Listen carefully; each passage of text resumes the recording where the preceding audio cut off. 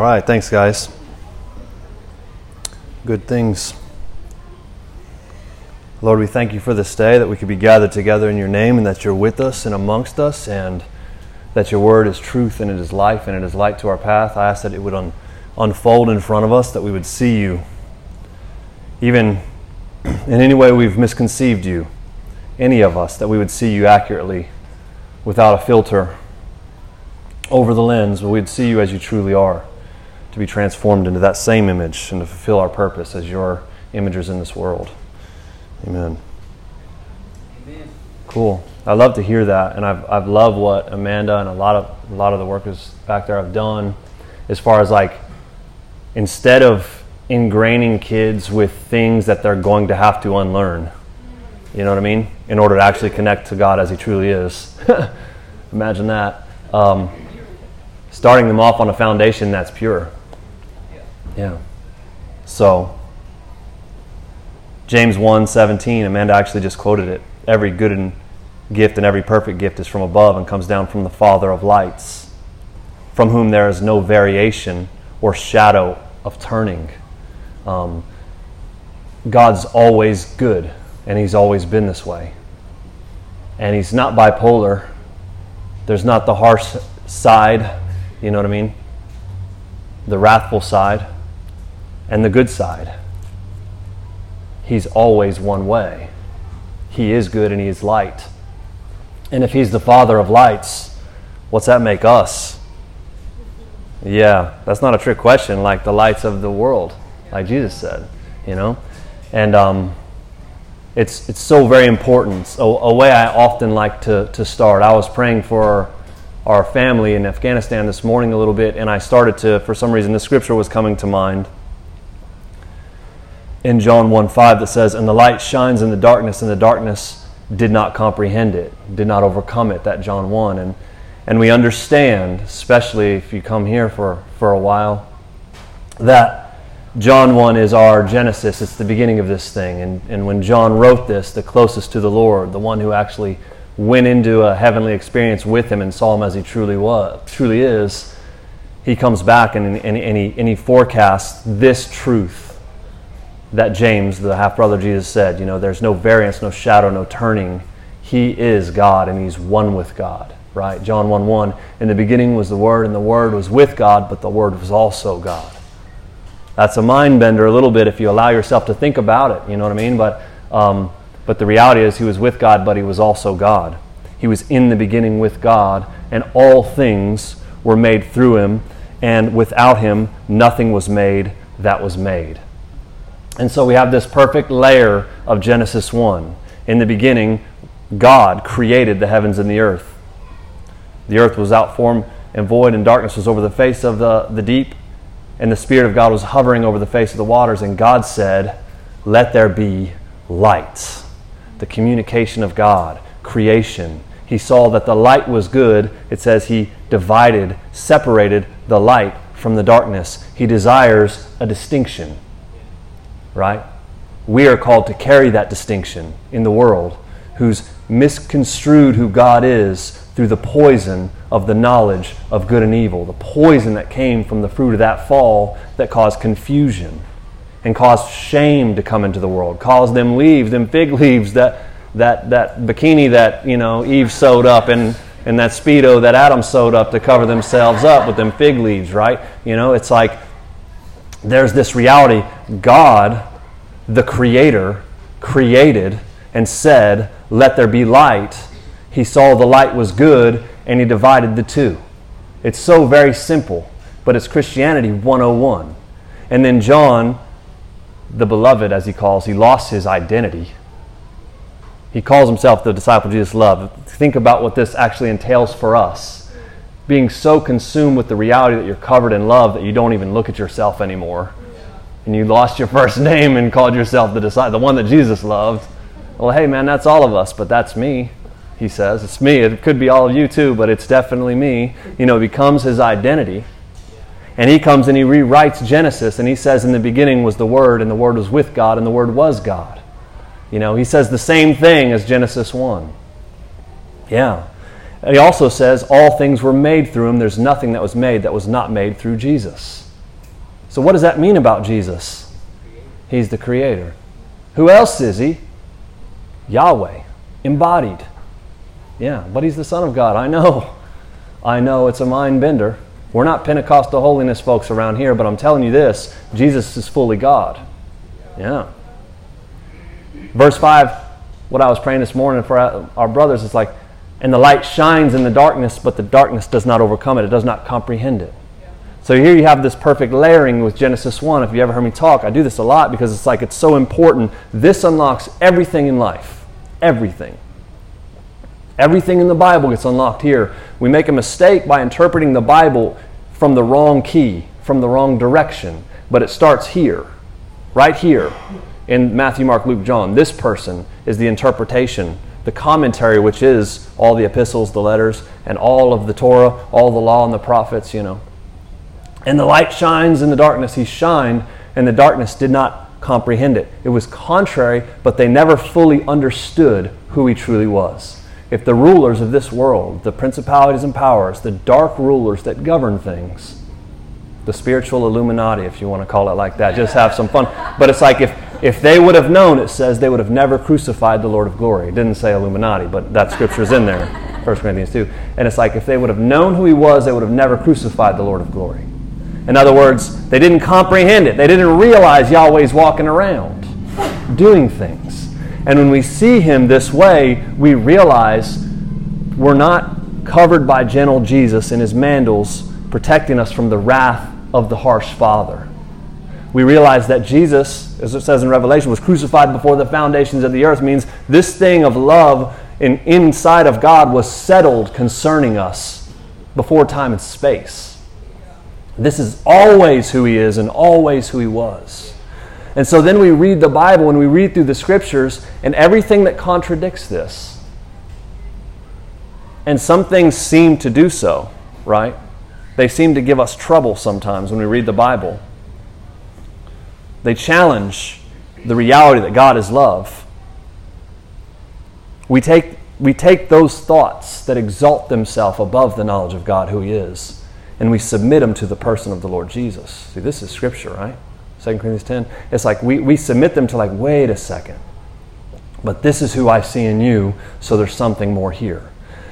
And so today, and I felt this, maybe this was like Monday or Tuesday, I felt this, as I was reading this just myself, I felt this passage. And I have this joke that I like to do messages like this quarterly because of forgiveness and certain things that cause, or unforgiveness that cause people to bear bad fruit in their life. It seems like every time I do it, it's such a hitter, And it's cool to just watch all of our minds come through the Bible, because it happens to me when I'm reading it, just begin to be unlocked with the process of walking with the Lord. And I'm confident it will happen today. I hope now. But I wanted to do Mark 11 today. So we'll be there. It's pretty simple. But it's a story that kind of challenges this view of God being no shadow returning, James 1, all light, altogether lovely and good. But it's the story, if I cliff notes the story, it's the story that seems like it points to Jesus basically flipping out and being hot-headed.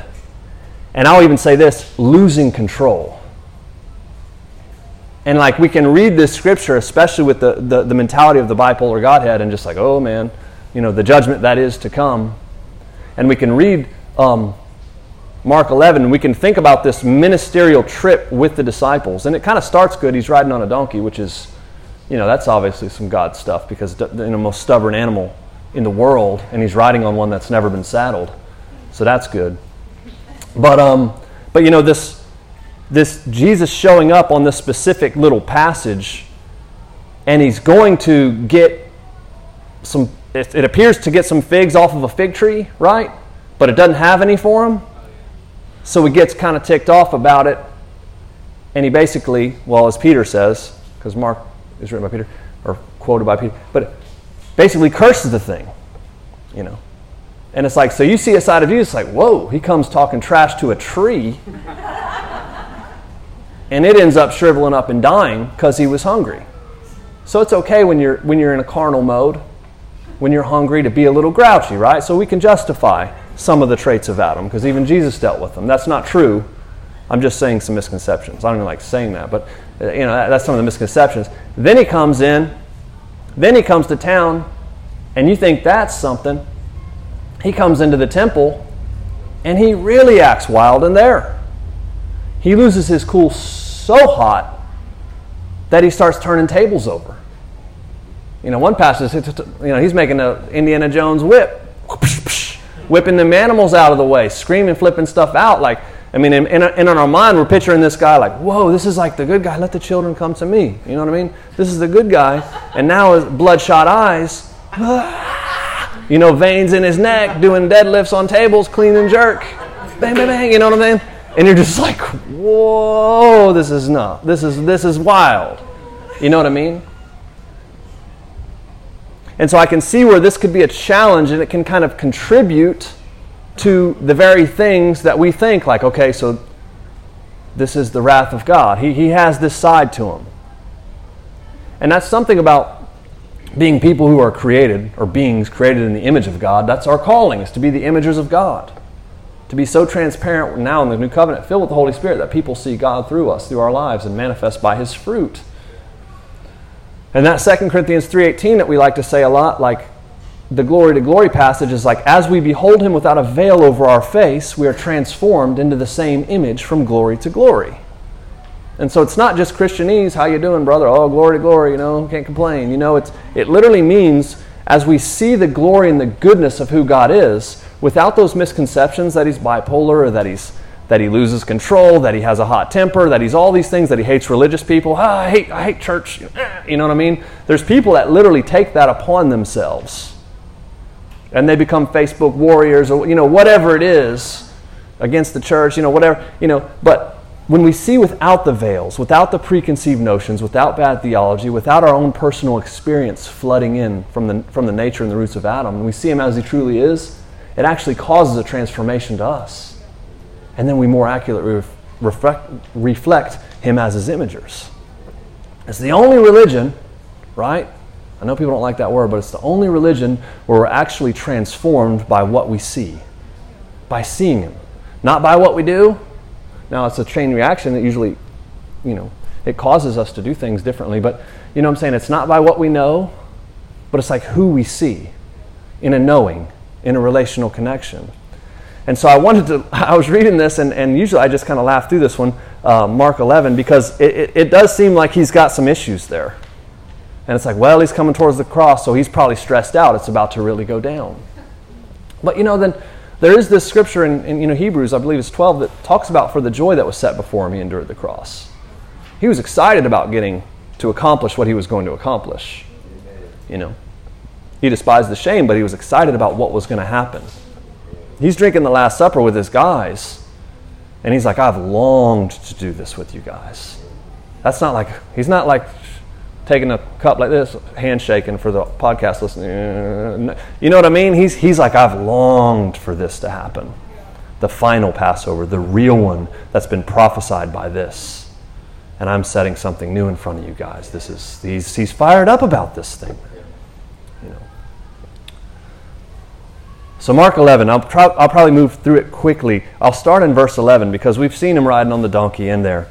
And it says, Jesus went into Jerusalem and into the temple when he first got into town. So when he'd looked around at all things, as the hour was already late, he went out to Bethany with the 12. The next day, so I was like, oh, wait a second. I thought we were talking about him flipping out into the temple. It's like, no, this is the day before when he went into the temple and he looked around. Very specifically that it's written there. So when he had looked around at all things, as the hour was already late, he went out to Bethany with the 12. That's an interesting quote right there. And it's probably going to come in handy real quick, okay? So the next day, when they'd come out of Bethany, he was hungry. Okay? Seeing from afar a fig tree having leaves, hey, it's blooming early. Must have fruit. He went to see if perhaps he would find something on it. When he came to it, he found nothing but leaves because it wasn't the season for figs. In response, Jesus said to it, let no one eat from you ever again. And his disciples heard it. And then they went on to Jerusalem. So here are these little Easter eggs kind of setting up the story. And it's just like we just drove through Chick-fil-A on a Sunday. And he's like sitting in front of the telecom, like, come on, man. And he's like, no one's ever going to eat at this restaurant again, and pulls off. And it's like, to me, it's like, it's not even the season for figs. Like, Chick-fil-A is not open on a Sunday. And you're sitting here because you're hungry, and then you want to speak that, and then we leave, and that just seems really random. But he's 33 years old, just about like he's been here his whole life, so he knows the season for figs. He's from this region. He knows this thing. You know what I mean? So they're just making notes, like, what's this guy's deal? He's kind of strange at times to them. But everything he does, remember, the rulers of this world that would have known they would have never crucified the Lord of glory, and the light shines in the darkness, that the darkness does not comprehend it. Everything was being recorded. Everything that he was doing was a prophetic act and a sign and a picture of what he was coming to accomplish. Yeah. You know what I mean? The prophets in the Old Testament, if you read some of them, I won't talk about some of it, but some of the things they did prophetically was not just with their words. They would dress or act or walk around in a certain way or lay on a certain side next to a little mock version of a building. You know, they would do little things as prophetic acts that were symbolic for people. It's like our dream language or angelic visitations or any of these types of things that are in the Bible and even in New Testament Christianity. It's just like there's always a picture is worth 1,000 words, they say, right? So anyways, Jesus lives this way, and we watch him like this. So let no one ever eat fruit from you ever again. And the disciples were probably like, not quite the season for that, but okay. They're just like, man, he's that's interesting. They came to Jerusalem, so when Jesus went into the temple, he began to drive out those who bought and sold in the temple and overturn the tables of the money changers and the seats of those who sold doves. So the selling of sacrificial animals and the exchanging of money, which most theologians will basically agree was, the ones that had the Roman emperor's face on him, who was God. He was the Son of God and all these different things. So they didn't really accept those at the temple, but they exchanged them from a word that's kind of actually hard for me to say, so I'm not going to try to say it. But this other, I'm going to try to say it, is this Tyrian tetradrachma, okay? So they exchanged them for those things, which were actually, had a little bit more weight to them, so it was kind of a good exchange rate for the temple boys, so they were kind of pulling that thing, you know what I mean? So there was all kind of sketchiness going on. But he starts flipping those guys' tables, driving all these animals out again, and acting in a way that we see as like, just a loss of control, and like, I just can't take this religious system, and you know what I mean, anymore. Which, there was probably some heat there, but at the same time, it's obviously not a loss of control, because we just read 2 verses back, or 3 verses, 4 verses, that he went into Jerusalem, went into the temple, and he looked around at all things. So he was casing the joint. Like, I'm going to flip that over tomorrow. I'm going to do this. This ain't going to work. That's not going to work. And that's not going to work. There's a crime of passion, right? When you do something because you got a little emotional. But when it's premeditated, it's a whole nother level of charges. This is a premeditated attack. He came and said, he's like, yeah. I'm gonna flip all that around. So, yep, that's going to happen. And he would not allow anyone who was carrying wares to go through the temple. In verse 17, then he taught, saying to them, is it not written, my house shall be called a house of prayer for all nations? Usually when they would teach, they would sit down, especially him. But you have made it a den of thieves. And so here, then he taught. That's interesting wording. And then in my mind, I've always pictured it, and as he was flipping these tables, he was screaming, yeah, you know what I mean? Is it not written? Get, whoosh, like he's coming like that. But it sounds like he cleared the place out and sits down, and then it starts to have a teaching session with these guys. Doesn't sound like he was out of control. It says the scribes and the chief priests heard it and sought how they might destroy him, because they were afraid of him. Because all the people were astonished at his teaching. So this wasn't like, there's panic. Like, everybody gathered in, sat before him, and like he was doing like this. It's like, okay, so it's not as chaotic as maybe I've thought, and it definitely wasn't him losing his control. When evening had come, he went out of the city. This is a lot of people there. Holiday weekend for them. Now in the morning, as they passed by, they saw the fig tree dried up from the roots. So not only did it still not have any, it was dried up all the way into the ground. It was wrecked. Yeah. And Peter, remembering, said to him, Rabbi, look, the tree which you cursed, which it doesn't say that he cursed, it says that he answered it. That's the real translation. It says that, when he saw it had no fruit, he answered it and said, let no one ever eat of you again. That's interesting. So this is, but it's like, man, the fig tree that you cursed has withered away. And Jesus says, I love this. It's like, have the faith of God within you. Have faith in God. Something we're called to carry. I feel like there's some heavy metal playing in here or something. That's our youth leader. All righty then.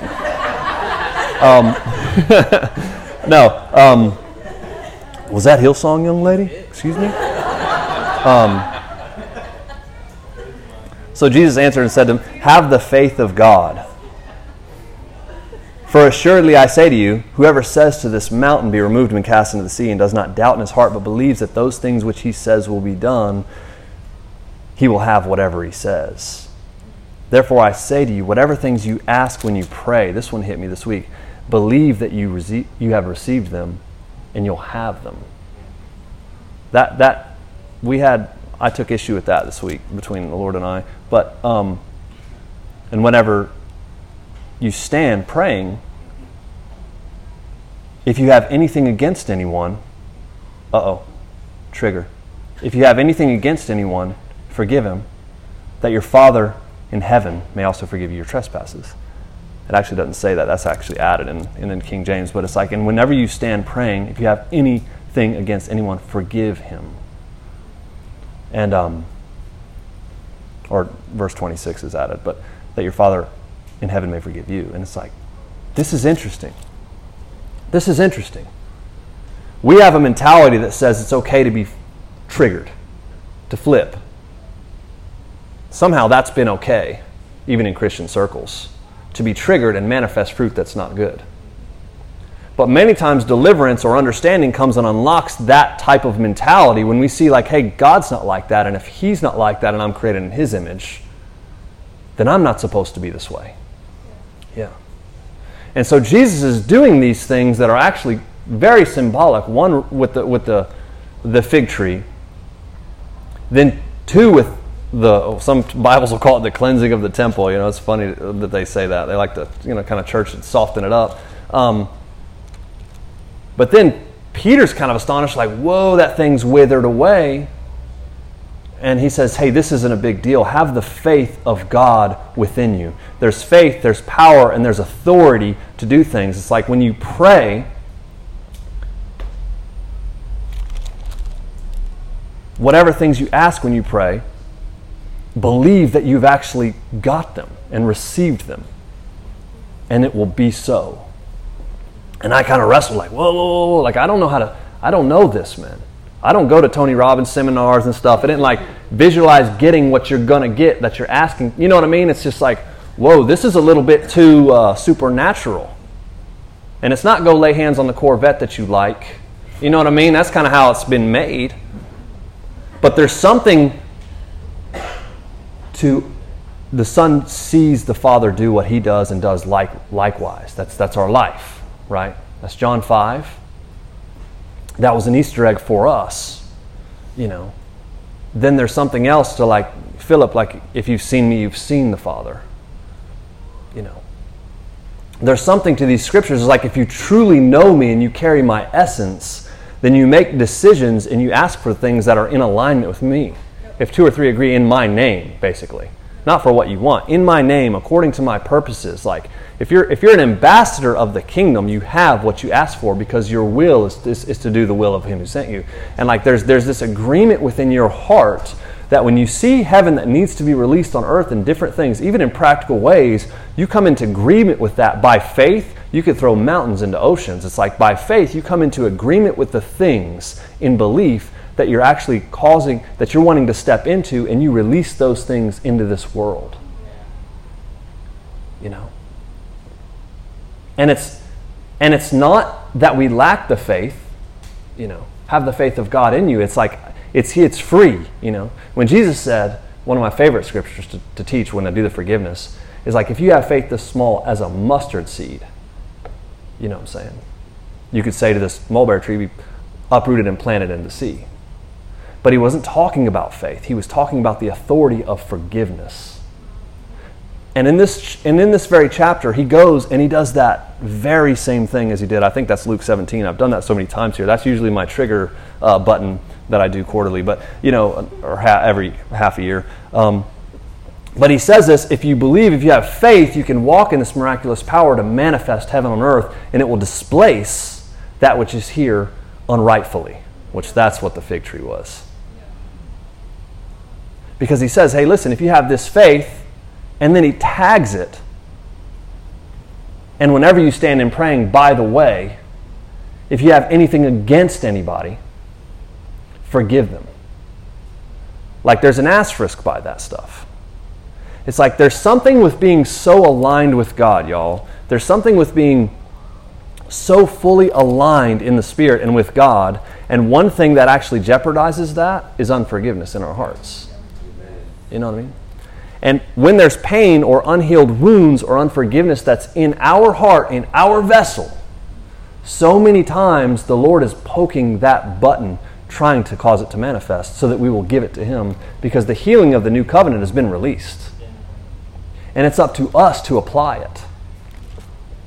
And it's very profoundly simple. Luke 17, he's like, it's impossible that that no offense should come, but woe to him by who it comes. Take heed, if your brother sins against you, rebuke him, and if he repents, forgive him. And if he sins against you 7 times in a day, returns to you saying, hey, I'm sorry, then you shall forgive him every time. To which the disciples told the Lord, increase our faith. You know what I mean? He's walking around with the disciples and he's giving them the same drill that he's giving right here when he's talking about prayer after this cursed fig tree, after he's flipped out in the temple, allegedly. You know? And he's saying, hey, there's something very serious before I'm handing the reins over to you guys. And that's this. If somebody sins against you, even if it's 7 times in a day, you forgive them every single time. It harms you more than them. And I'm the dumb disciple that's saying, hey, by the way, if he does it 7 times, every time I say I forgive him, that means he's not very sincere, so why should I forgive him? He says, I didn't say to trust him. I said forgive him for your own heart's sake. And so they're like, oh, you got to increase our faith. And he's like, increase your faith? This isn't about faith. This is a choice. This is a discipline. He says, if you have faith as a mustard seed, you can say to the mulberry tree, be pulled up by the roots and planted in the ocean, and it will obey you. You know? He's telling them that this isn't about faith. Faith as a mustard seed, that was bad talking. Faith as a mustard seed can accomplish the miraculous in the world, but your heart must be aligned with me. Amen. And if there's unforgiveness within you, you will be triggered by things. And you will manifest things that are not me. And you will disqualify yourself from the power and the authority of God, because you'll never fully be able to come into agreement with it. We did the prayer last week, right? Luke 11 last week. Father in heaven, hallowed be your name. Your kingdom come. Your will be done on earth. Like true Christianity. Usher heaven into the earth. Oh, by the way, and forgive us as we forgive those who has trespassed. It's like, faith, it's not this conditional thing like, you didn't forgive? Oh, I'm not forgiving you either. That's how it looks in our English language. But what he's saying is like, forgiveness is an alignment you can stand in and under, which puts you in a place of authority. But if you refuse to release it, you've stepped out of the alignment of this covenant, which is where you have authority and power. And the bipolar view of God makes us think that He's a certain way that He's not. And it causes people to walk in shame. You know what I mean? The religious system, that tree that represented the tree of the knowledge of good and evil, which looked big and successful, but it bore no fruit. There was no fruit on it. And it poisoned people. I'm pro-life, so Jesus is causing death for the first time, and I'm just like, yikes! What is this? It's the tree of the knowledge of good and evil. It's the representation of the fruitless tree of religious system of Judaism at the time. You know what I mean? And the fruit that poisoned everybody, let no one eat of your fruit again. That's his desire for us, versus the tree of life. And we're over here thinking God is, man, the devil's done such a great job of that. This bipolar, raging, wrathful God. You know, Romans 1, like the wrath of God poured against all of the ungodliness of men. And we've made it like the wrath of God's pouring out on men. You know what I mean? But it's like the ungodliness, the sinfulness, like he poured out the rage of heaven against everything that held his kids back. Not against mankind, against the very poison and the tree that was holding his kids back from him. And he walks into a temple where people are saying, not so fast. Switch the money, because that has a God on it, and it's a good exchange for us. You can't come into your Father's house until you pay to come in here, which is a reminder that you're not worthy to be in here, and actually buy some of these doves and cut them and walk through them and do all these blood sacrifices and do all these little things so that your dad will let you come home. You know what I mean? The very fruit of the poison of that fall. Can you imagine having kids, if you have them, and like them coming to your house for the family reunion with all their family and all their kids? You know what I'm saying? Your family, but there's people at the door that say, stop, you can't go inside and see him yet, or her. There's an outdoor shower. Take all your clothes off, be humiliated, shower, because your stench and the filth that you walk in is not worthy to be around your parents. If I found out somebody brainwashed my kids like that, your boy would come after that shower with the chainsaw. I mean, it would just be like, I would flip it over. Like, no, you don't do that to them. I don't care if they smell like, you know, whatever, the worst filth, or you know, if they got dirt all over their feet. I kind of care about that with my girls now. Like, walk out, dust your feet off. No. But you know what I'm saying, man? It's like there's like, no, you're not gonna use things to separate them from me. Yeah. And to enforce shame. Hey, by the way, did you realize you're a sinner? Yeah, somebody at the door to be like, hey, by the way, just so you know, just so you know. You know, if it wasn't for some other things, like he wouldn't even look at you. You wouldn't be allowed in here. I want you to know that. That's who you are. But come on in. What is this? Demonic. A perverted view of the scriptures that grips the world. You know. No. You know, like look, man, like, and so here Jesus is manifesting something altogether different. And they're just like, fig tree? Like, Chick-fil-A's not open today, man. Well, nope, it ain't the season for fig. You know, everything he's doing is a prophetic sign. The light shine in the darkness doesn't comprehend. They didn't fully understand the mind of the world. You know, even the disciples didn't understand until a few days out. Not even a few days, longer than that. I don't think they understood till even longer than that. You know, I don't think John fully understood until he was on Patmos. And it was like, hey, I'm the Ancient of Days and all these things. I hold the 7 stars. You know, I've got fire in my eyeballs, but it's like I was also dead, remember? And I'm alive forever. Like, that's me too. It's like, oh, you know what I mean? His mind just spinning around. You know what I mean? So Jesus, but you're God, but like, gosh, I'm so much more comfortable around you than your dad or my dad or what. You know what I mean? It's like, you know, all these things breaking off of us. And we see these scriptures like in Hebrews, like, you can come boldly before, not Abba, you know, like for his throne. To like that's really pushing it. You know, it's like, no, like yeah, don't neglect your y'all, I will just share myself, like I've been rebuked so many times by the Lord over the years, so many times concerning confidence. And it's not a rebuke like we would think, like the football coach, what's wrong? You know what I mean? It's like, hey, like, be confident. And I feel like that's, and it's, you think of a rebuke as something harsh. It's like, hey, like, for all of us, everybody that deals with religious mentality, it's like, hey, boldly come to me. Approach me. Don't make the bikini, the mankini, whatever, you know what I'm saying? Don't make the fig cover, you know what I mean? The leaves, like, it's like, look, like, all this stuff that you feel like you've used to cover yourself to be okay around me. the blood of these doves and this money changes and all these things to buy your way in. It's just like, don't get caught into doing that. You never needed that before. You don't need it now. And I'll prove this. I'll show you this. This is what I think about this. So if Jesus thinks that way, what does that mean God thinks? Oh yeah, Jesus is God. So the heart of God's actually going in there and actually overturning things and changing the game. Not even changing it, shedding light to the reality of what's going on there. And he's actually dismantling shame. Don't be ashamed. Like, I'm the one who has you covered. And John's like Jedediah, like, I'm the beloved. I'm the one Jesus loves. Imagine walking around with that level of covering and wholeness. Seeing him as he is, and imagine manifesting the power to release the same kingdom. You can uproot trees. You can uproot this religious mountain. You can throw it in, like, you could baptize this thing, man. You can baptize those trees. You can put them underwater, out of sight, out of mind. Like, you have the power to make change happen in the world. You have this same authority. This is my heart. Now go forth in it.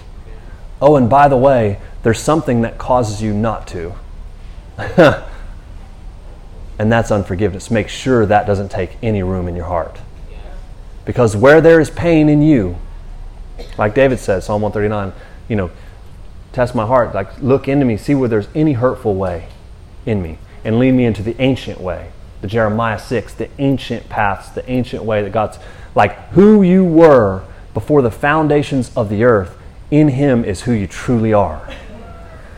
And it's a confident place. Imagine walking through life that way, as the beloved, never concerned with yourself. Never concerned with being covered before God or with other people. Because once you realize you're fully in light with God, you know what I mean? You're fully accepted and loved. That level of love trumps every other insecurity in this world. Every other front that we put out there to get our needs met or to stay safe or to appear successful or to appear this. Or, all those things that we can struggle with at times, but there's a root there. Yeah.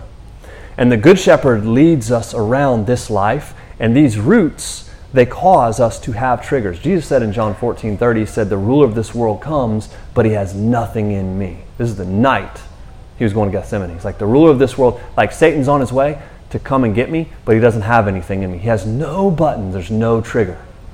You're going to see me here, you're going to see me there, and then you're going to see me resurrected, and I will never change my personality. No matter the striking my face, pulling my beard out, stripping me naked, whipping me in the back, even if I'm in excruciating pain, haven't had food all night or water, I'm sweating blood, like there's no variance or shadow within me. It's always going to be me. He wants me to strike the world to prove to the world, see, he wants to strike you, but I will never strike you. I will only say, Father, forgive them. That's the only thing they don't know. Even the offenses. Imagine if the offenses or the pains in your life, some of you had them probably this week. Things coming in our minds randomly about old relationships, right? About an old coach, a parent, a girlfriend, boyfriend, husband, wife, whatever it was, a neighborhood. Could have been something in junior high. And those memories still randomly surface in the middle of the day sometimes. When we walk by and we look in the mirror and we're kind of like, yeah, they ain't going to do that to me again. Those types of things, man. Those types of things. The Lord allows things to manifest in our psyche, in our mind, in our life, because he wants us to release forgiveness, because he wants no pain left in our heart, in our body, in our vessel, so that there is no trigger no matter where we walk in this life. And if there's no trigger, we'll never lose control. A triggered person, somebody that loses control. It's like somebody cuts you off. It's like, it just pops out. I shouldn't have done that. But I almost feel like I couldn't control myself. Somebody said this to me at work, and I was like, Chip Diamond or whatever, just lash. And it's just like, wait a second, like we're not supposed to have those triggers, so what are these things? And we can walk through life in wholeness that is bought and paid for by the Lord Jesus, by his cross, by what he's done, so that we can come back in full alignment with him. And our job in this is Jesus saying, oh, by the way, I want you to walk in such immense authority that you transform this place into the reality of heaven. But make sure make sure there's always forgiveness. Because if there's forgiveness, He will have nothing in you either. Yeah. So no matter what happens, it'll flip on its head. You'll always give life. This is what mature Christianity looks like. It is. It's somebody who's so whole that the evidence of God is in them. Evidence and fruit is the same thing. And the fruit of His Spirit is love and joy and peace and patience, kindness, goodness, self-control. All these things are called to be our actual personality. We're called to be safe places for people. You know what I mean? No variance or shadow. Not this way with this friend group and that way with that friend group. You know what I mean? When I fit into this side or, none of these. Like fully whole. And what does that mean? We're in fully alignment with our true Father and our true identity. And by doing so, the inheritance of the sons and daughters of God, which is the family business, Father in heaven. Your kingdom come. We're the vessels of that reality.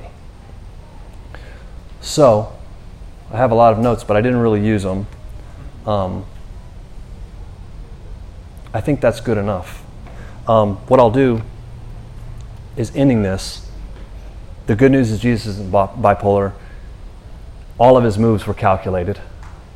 The wrath of God was poured out against the ungodliness, and it was against that religious system. It wasn't long before He said, there were man, these buildings are awesome. It's like, yeah, not one stone's going to be left unturned on these buildings, guys. This whole thing's getting wrecked.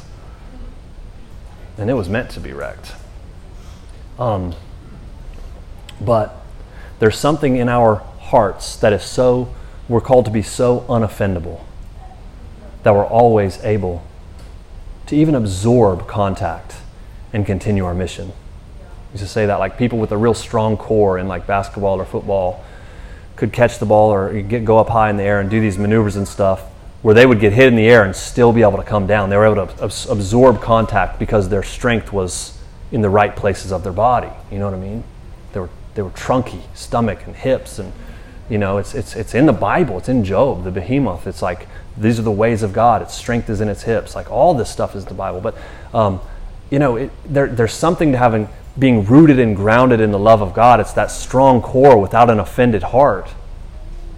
Where sometimes we think, oh, the devil's been after me. I keep having these bad memories. It's like, oh, hey, man, maybe, behold, Jesus stands at the door and knock. And He wants us to actually like, oh, man, that's kind of silly. I'm mowing the grass, listening to Def Leppard out here, Hillsong out here, and I'm thinking of some things that happened to me back in the day that make me kind of upset. Well, I wish I would have done this. And it's like, hey, wait a second. Maybe the Lord's allowing you to do this and see these things. Oh, yeah, that's still there.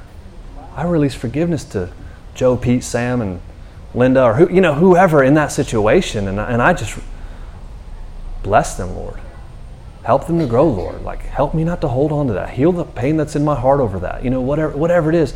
Like, this is the process of walking in relationship with a God who is spirit and who is light, and who's wanting to take up full residence in all of our vessel. John the Baptist said, He does not give the Spirit by measure in John 3. Meaning like the Spirit, it's like we're not praying, God, pour your Spirit out. It's like the Holy Spirit has been fully given. And I even sometimes can picture Him almost like this sphere of a bubble that hovers around every person that's willing to accept Him and pull Him and have Him take residence in their vessel. And some people are 50%ers, some people are 10%ers, you know what I mean? You know what I'm saying? But He can have as much room as we allow to not be occupied with the pains of offenses, bitternesses, things that cause trigger from our past. So that'll be my encouragement. Hopefully I worded that well enough, but it's just like, hey, like, understand the things that poke and prod and sometimes make that feeling of that drip in your stomach. Like when you have a memory, sometimes or many times, maybe never the time, that's not the devil. Maybe that's the Lord. He's like, I want wholeness in your vessel because you're called to carry the authority of heaven, release it on the earth. And I've also seen the things that we're unwilling to deal with, when they're small, they grow. They grow and they grow. You know what I mean? And eventually they'll take the wheel. That's where self-sabotaging actually comes from. That's what self-sabotaging it is. It's usually just pain. It's just pain that hasn't been healed. And maybe even sometimes by ignorance, we haven't appropriated the true forgiveness to have a clear vision of what's going on there. And so that thing's been in the back seat just waiting. used to eat Happy Meals, now it's at the Golden Corral buffet. You know what I mean? Now he's just really, now he's big and strong. And he wants that wheel, you know what I mean? Yeah. Facing things voluntarily in our life as they come, instead of, facing the things as they come up, and look at all things that work through the good for those who love God, are walking with Him, man. Because it's like, oh man, I didn't realize He's bringing me into maturity. Then we see the things that are in our hearts is like, wow, Lord, you're a good Father. You're the good Shepherd. You're leading me into authority and stuff. You've been shining your light on these things, not because how long is this going to plague me, because you want me to appropriate that forgiveness and ask you to actually come and fill those spots where pain touched me, and I can be more whole. And the more whole I am, the more of you that I will carry. And man, that puts me in a place of the authority and power to actually walk in the calling and purpose and destiny that you've called me to walk in. It's good news. It's the gospel. He says it all the time too. Lord, we thank you for this day. We thank you that there's nothing in you. There was nothing in you, no button that the enemy could push to cause you to manifest some secret thing about you. You're altogether good and lovely. And that you love us all and you see us as the beloved, Lord. I ask that there would be a confidence in our household to pursue you and to know you. Not to turn a blind eye on the things, the issues of our hearts and all that stuff, but to walk with you in such profound light and truth, like that you enlighten our darkness. You enlighten things for us to see you as you truly are. And Lord, I ask that we would actually embrace you in this walk as our shepherd, to really step into the powers of the age to come, this reality that you've called us to manifest heaven as all those who have gone before us, and transform this place, this town, and the towns where we live. Amen.